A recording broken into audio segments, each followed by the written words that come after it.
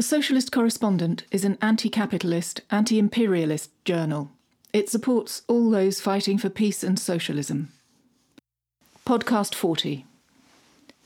The Middle East, United States proxies, rivals, and the danger of war.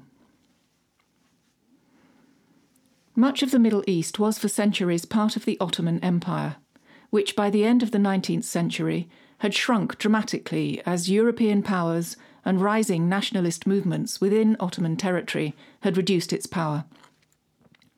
World War I finished off the sick man, and the victors, France and Britain, divided the spoils. European imperialism was far more powerful and more systematically violent than Ottoman rule. Churchill's attitude is typical of Western imperialism.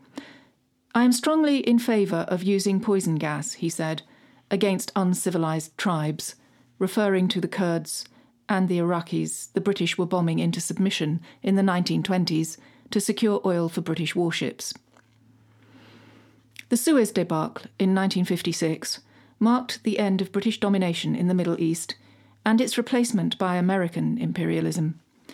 But the post-war period also saw the rise of nationalist secular movements in the region, supported by the USSR, which had been strengthened militarily and morally by its victory over Nazism, and was by 1949 nuclear armed. Egypt took control of the Suez Canal in 1956. Iraq became a republic in 1958. Syria stabilised in 1963. The Palestinians formed a united leadership.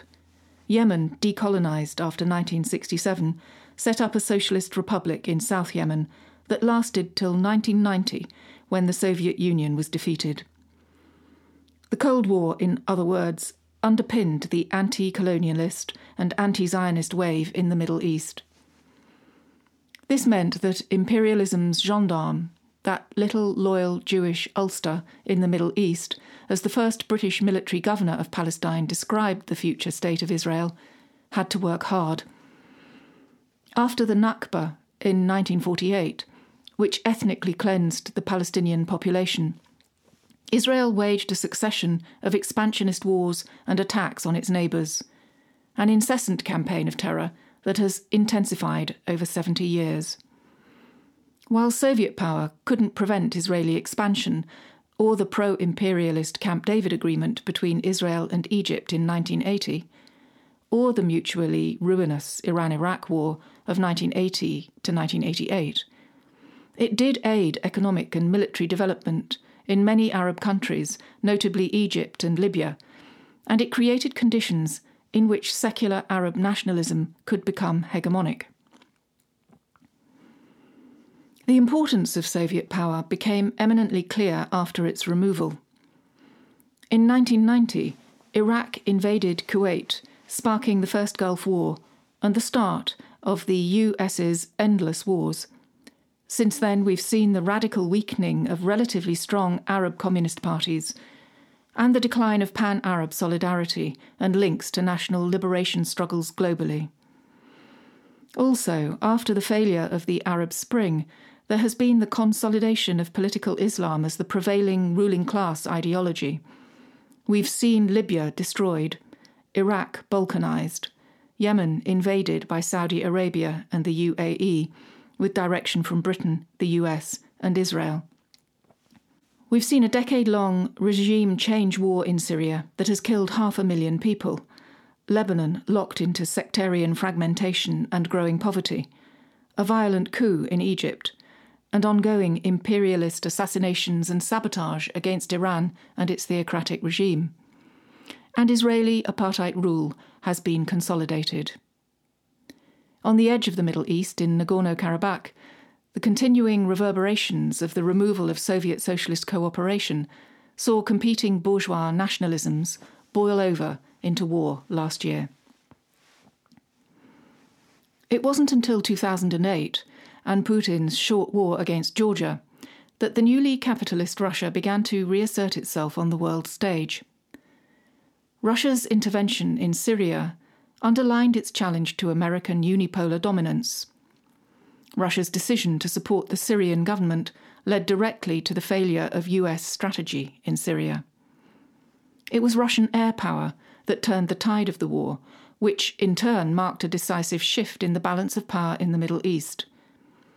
Russia has now become a key regional player and stabilizing force, challenging American power both militarily and diplomatically. The journalist Shamini Nawani believes that this change, along with China's greater regional involvement, represents the greatest transformation in the Middle East since Sykes-Picot, the secret drawing of colonial borders by France and Britain in 1916. In International Movement for a Just World, she writes, "The battle for global hegemony really began to unfold over Syria when the Russians, Iranians and Chinese decided to draw a line and put up a fight. The world changed after that." The US war aims were to bring down Assad so that the Western-backed energy pipeline from Qatar through Syria and then on to Germany would eclipse Russian energy exports to Germany.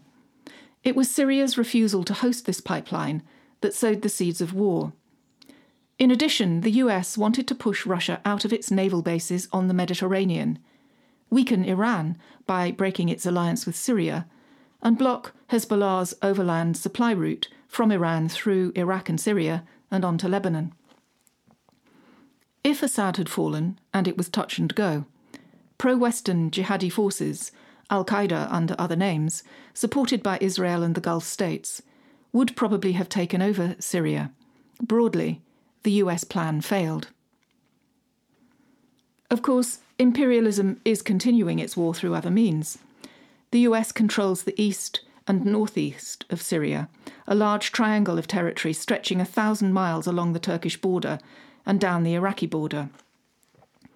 This area, effectively a US protectorate, is where 60% of Syria's wheat and 95% of its oil comes from. It is controlled by the Syrian Democratic Forces, mainly Kurdish, and a relatively small contingent of US troops that acts as a tripwire, according to Peter Ford, ex-UK ambassador to Syria, so that if the Syrian army advances, it will incur massive US airstrikes. The US stranglehold over Syria's energy and food supplies, coupled with sanctions, means that the Syrian population is suffering terribly. 12 million Syrian people are in danger of going hungry. Meanwhile, Turkey controls a chunk of Syrian territory in the north, both directly and indirectly through its jihadi militias. ISIS still enjoys ideological support, and the US military base at Al-Tanf, on the eastern border of Syria with Iraq, is providing a safe space for ISIS to regroup. There is also the terrible problem of 10 million refugees and how to facilitate their return. Overall, the US and Turkish presence is preventing Syrian reintegration and normalization. Yet despite these major obstacles, Syria is trying to rebuild. Peace talks involving the different Syrian sides were launched in 2017 at Astana in Kazakhstan, led by Russia, Iran and Turkey. The talks are an important marker in themselves, being the first time regional powers had cooperated in the post-Cold War era. Constitutional talks on Syria's future are underway. If the warring sides fail to reach agreement, as is likely given their sharp differences, Assad will contest the presidential elections due later this year under the current Syrian constitution. His government, which has provided healthcare, education and food subsidies throughout the war, means that Assad would probably win, enabling him to enact the democratic reforms he began in 2011. A fragile peace is returning to Syria, at least in the 70% the government controls. Aleppo is being reconstructed. Important motorways are back in government hands. It is a peace underwritten by Russia, which needs a stable government and economic revival in Syria for reasons of its own. First, because chaos in Syria would provoke social unrest that would allow the West back in to stir up protests into war, just as it did 10 years ago. Second, Russia also wants a stable Syria in order to secure its military bases on the Mediterranean. Third, Russia wants to demonstrate its superior ability to guarantee peace against so many Western failures, Afghanistan, Iraq and Libya. The round-table talks in Astana that Russia has convened have completely eclipsed the Geneva peace process, which the West initiated, and signal the fact that Russia is effectively at the head of Syrian peacemaking diplomacy. Iran's increased connectedness depends on several factors. First, it is bolstered by an alliance of regional forces from Iraq to Yemen. This alliance consists of Hezbollah, one of the best-armed non-state actors in the world, its troops battle-hardened in Syria, where they played an important role in ground fighting. Hezbollah still commands popular support in Lebanon, based on its consistent resistance to Israel and its provision of welfare. Another alliance partner, the Houthis in Yemen, have succeeded in fighting the Saudi-led occupation to a standstill and have used drones and low-tech missiles to attack Saudi refineries and airports. They are now poised for a major, possibly final, battle to take the oil-rich Yemeni province of Marib. In other words, they're winning the war, which explains why the US is finally calling time on its support for the Saudi occupation and pursuing a ceasefire. In Iraq, Iran has allies in the Popular Mobilization Units, or the Hashd al-Shabi, the 40 or so self-defense militias of 180,000 fighters formed during the 2014 emergency, when ISIS threatened to take Baghdad. These militias are coming increasingly under Iraqi government control, but some continue regular attacks on American bases and convoys. In Syria, Iran has bases and close ties with local militias. These forces have opened up a land bridge from Iran through Iraq and Syria all the way to the Mediterranean and have kept supplies flowing to Hezbollah in Lebanon, though the American bombing in February was designed to disrupt this trade route. All in all, combined with the Syrian National Army, this regional alliance represents a group of ideologically aligned, militarily interdependent, political military actors committed to one another's mutual defence, according to Brian Katz, writing in the liberal American journal The Atlantic in October 2019. This is a formidable, geographically diffuse enemy for Israel and the US to take on. Another significant external relationship for Iran is with Russia. This relationship, strengthened during the Syrian war, has given Iran a major influence over the future of Syria and the peace process. And military links with Russia show the US that Iran is not alone. Iran and Russia conducted joint military exercises in the Gulf earlier this year, the second in a series. At the same time, the Iran-Russia relationship is not friction-free. Russia wants to fund Syria's reconstruction with money from the Gulf states.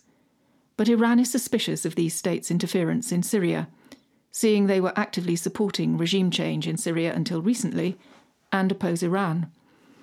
Instead, Iran wants Chinese involvement, and also looks to Europe, which it hopes will become a major Iranian energy buyer in future.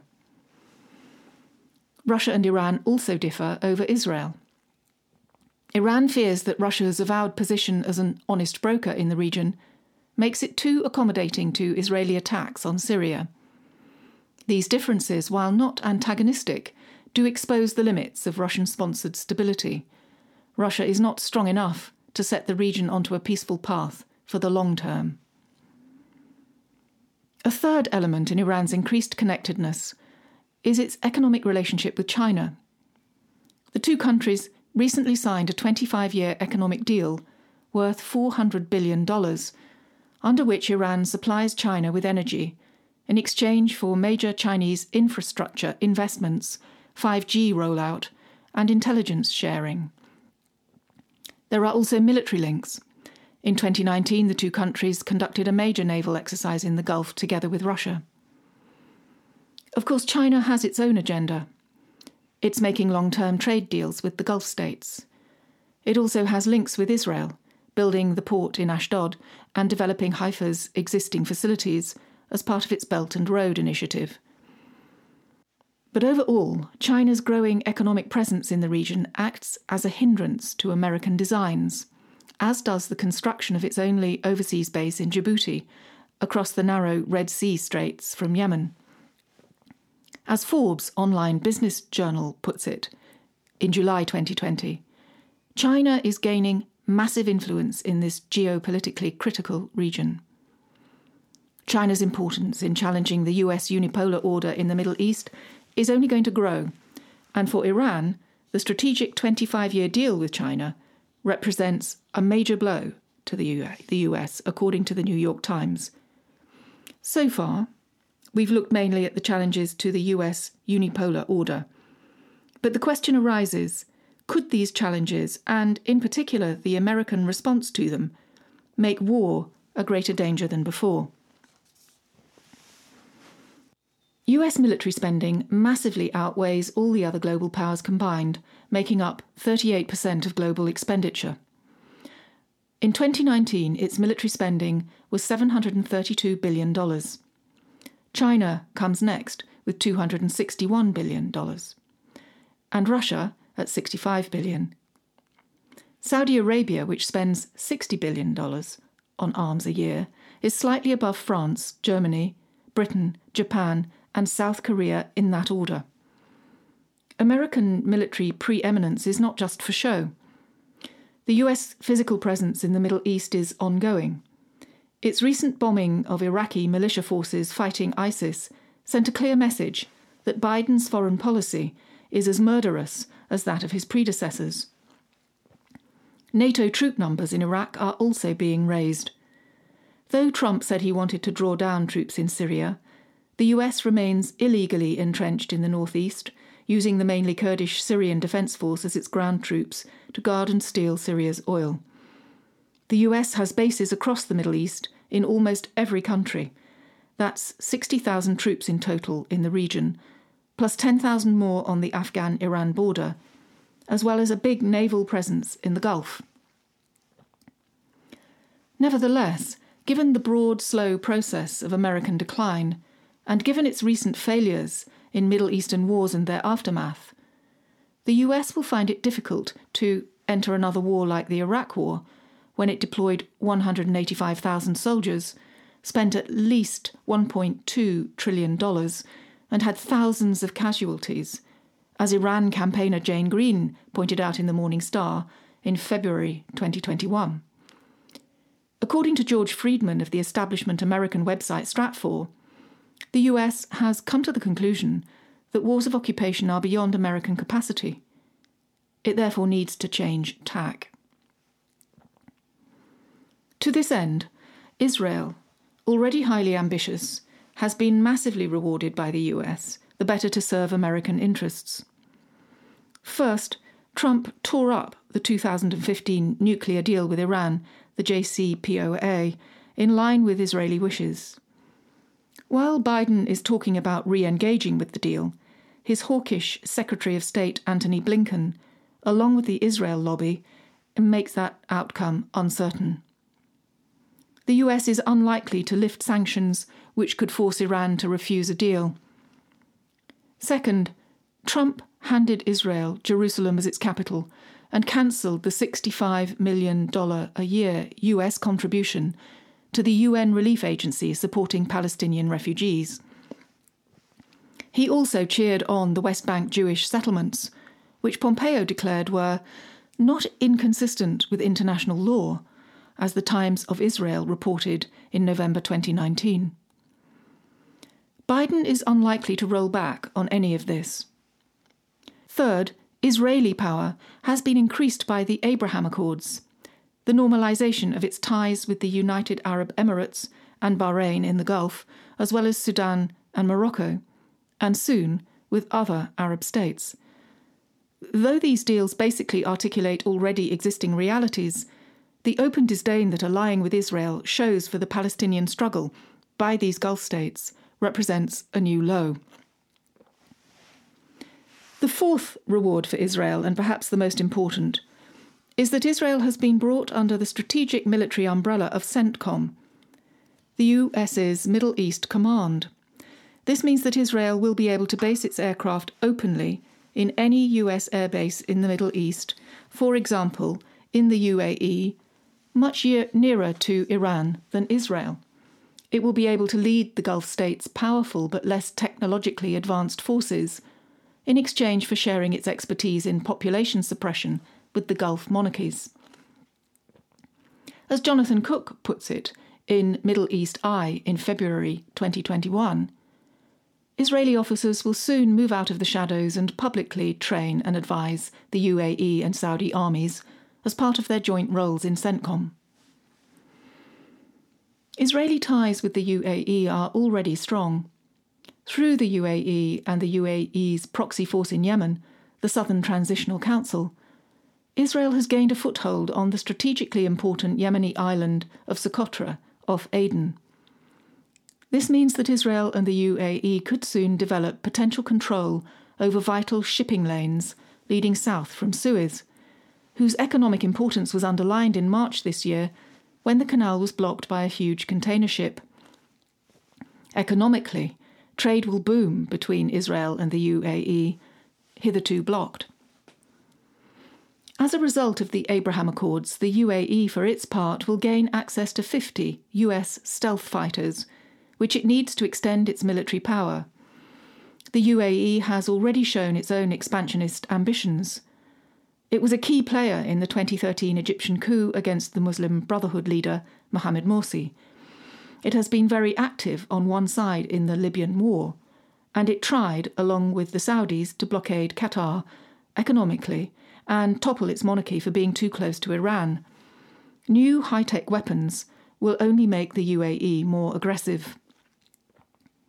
Iran rightly sees both the CENTCOM move and the Abraham Accords as a direct threat. Israel is also working on Qatar. Now that the economic blockade by the Saudis and the UAE has failed, Israel, which backed the blockade, sees closer ties with Qatar as a good way forward.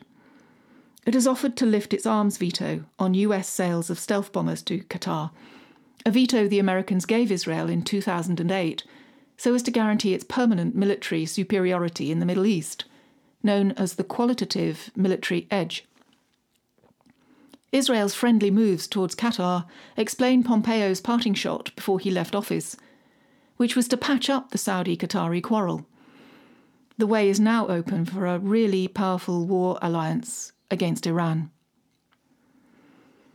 To sum up, as the US scales back direct military control in the Middle East, it is outsourcing its work of domination, drawing together a group of well-armed proxy powers, led by its most efficient gendarme, Israel.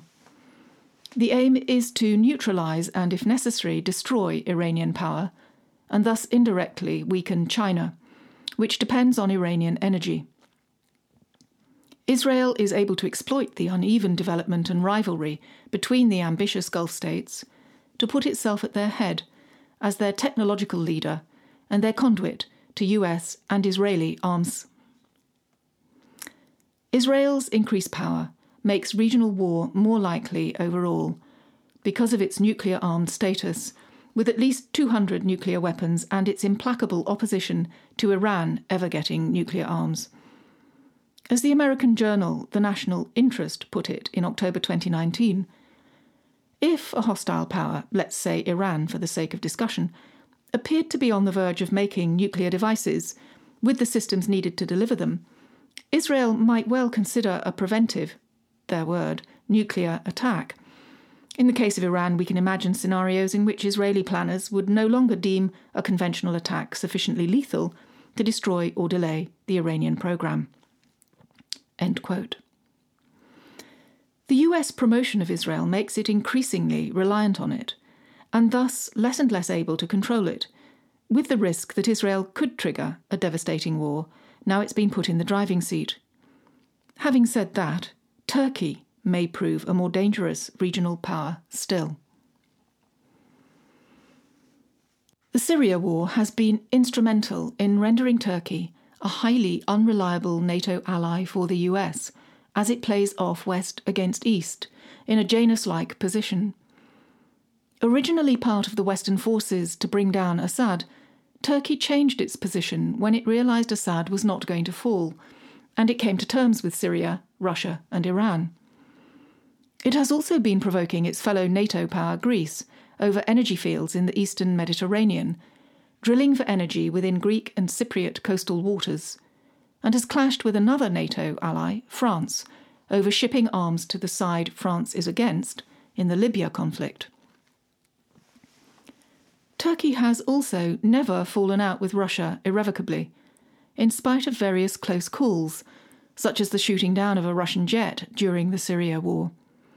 It is keeping its S-400 anti-missile systems Russia has supplied it with, despite US sanctions for doing so.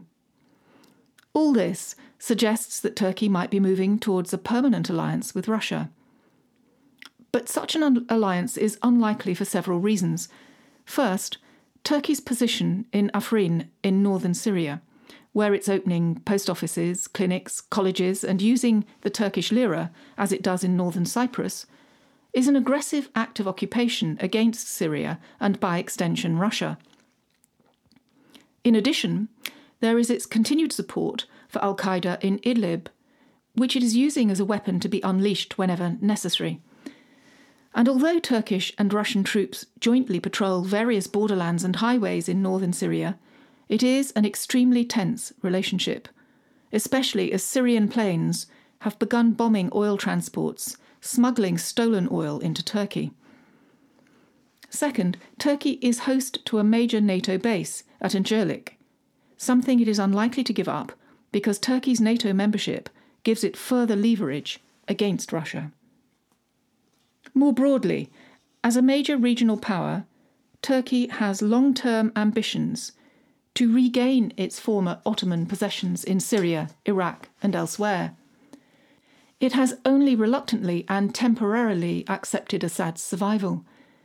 Its friendship with Qatar, where it has a base and a shared Muslim Brotherhood ideology, shows it has ambitions as far away as the Persian Gulf, as well as in Yemen, where it plans to send Islamist mercenaries to fight the Houthis. And its incursions into northern Iraq to kill PKK fighters underline its lack of respect for international borders. Turkey also has nuclear ambitions, with Pakistan as its likely supplier. Turkey risked war with Russia by supporting Azerbaijan's war against Armenia. It supplied Azerbaijan with sophisticated drones that enabled its victory.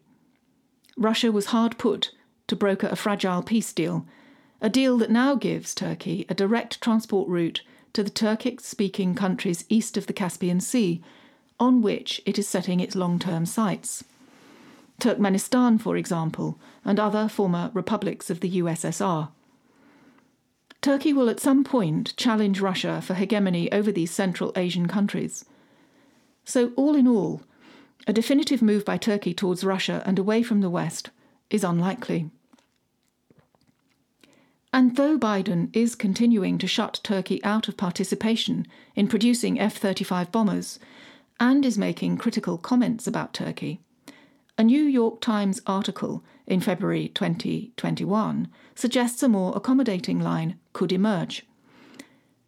It says, Turkish forces are all that stand between 5 million vulnerable citizens and potential slaughter at the hands of President Bashar al-Assad's forces and his Russian allies. Americans are being prepared to forgive Turkey for its unruly behaviour, so long as it remains within the US sphere of influence. Biden's only other option to bring Turkey to heel would be to impose more sanctions or try another coup. But the last coup attempt against Erdogan failed badly. Overall, Turkey's ambiguous foreign policy has served it well, and there is little reason for it to change now. Into this combustible mix, we also have the old European powers and their competing ambitions. British hawks like Tobias Ellwood, chair of the Defence Select Committee, and Tom Tugendhat, chair of the Foreign Affairs Committee, are calling for Britain to take a far more active role in the Middle East. Britain has aided and abetted the Saudi war in Yemen and has close ties with the Gulf monarchies through arms, football, the funding of British universities, and our royal family, which has met Gulf monarchs over 200 times in the past decade. Britain is mired in dirty tricks in Syria and Lebanon, and has been instrumental in anti-Assad propaganda. It's no coincidence that the pro-terrorist White Helmets leader, Le Mesurier, was British. Over half of Al Jazeera's reporters in Syria were trained by a US-UK government programme. Britain has also embedded itself in Lebanon's security services and the army, and has created civil society groups to push for regime change. Britain has cornered the market in ideological warfare. Meanwhile, France also wants to regain its old colonial influence. Macron, in a visit to Lebanon just after the Beirut explosion, said, "France will never let Lebanon go. The heart of the French people still beats to the pulse of Beirut." He also said that France would resist Turkey's intervention in the war in Libya, where they back different sides, and would prevent Turkey drilling for energy in Greek coastal waters, which threatens the interests of French oil company Total. France's military bases in the UAE and Djibouti, next door to China's and America's, allow it to project French power into the Gulf. Given all this and Macron's recent major weapons deal with Egypt, the current balance of forces in the Middle East is ripe for future conflict. In conclusion, Russia's military and diplomatic influence coupled with Chinese economic influence could potentially lead to a more stable Middle East. China has continued to buy Iranian oil in the teeth of US sanctions and is now investing in Iraq's broken infrastructure in exchange for guarantees of energy supplies in future, forging ahead with plans for peaceful economic development. On the other hand, any trade-led stability under Chinese and Russian tutelage will face sabotage from the US, which will try to use its military superiority to gain what it can no longer win economically. That means that the new dispensation, the new multipolarity, could end up intensifying the danger of war rather than guaranteeing peace. While Russia and China support the UN Charter and international norms, the US will continue to break international law and fill any gap in terms of boots on the ground with its alliance of increasingly assertive regional powers. In encouraging these players, led by Israel, it is storing up ingredients for future war, not only against Iran, but one that could drag in the global powers too. Which begs the question, was Syria the ground on which the opening battles of World War III have already been fought? What can we do here? First, re-emphasise support for the Palestinian struggle, both within Labour and beyond, exposing apartheid Israel and its key place in the imperialist order. Second, support campaigns against British arms deals to Israel and the Gulf states. Third, challenge wars of intervention, existing and new, and challenge the new Cold War narrative against Russia and China.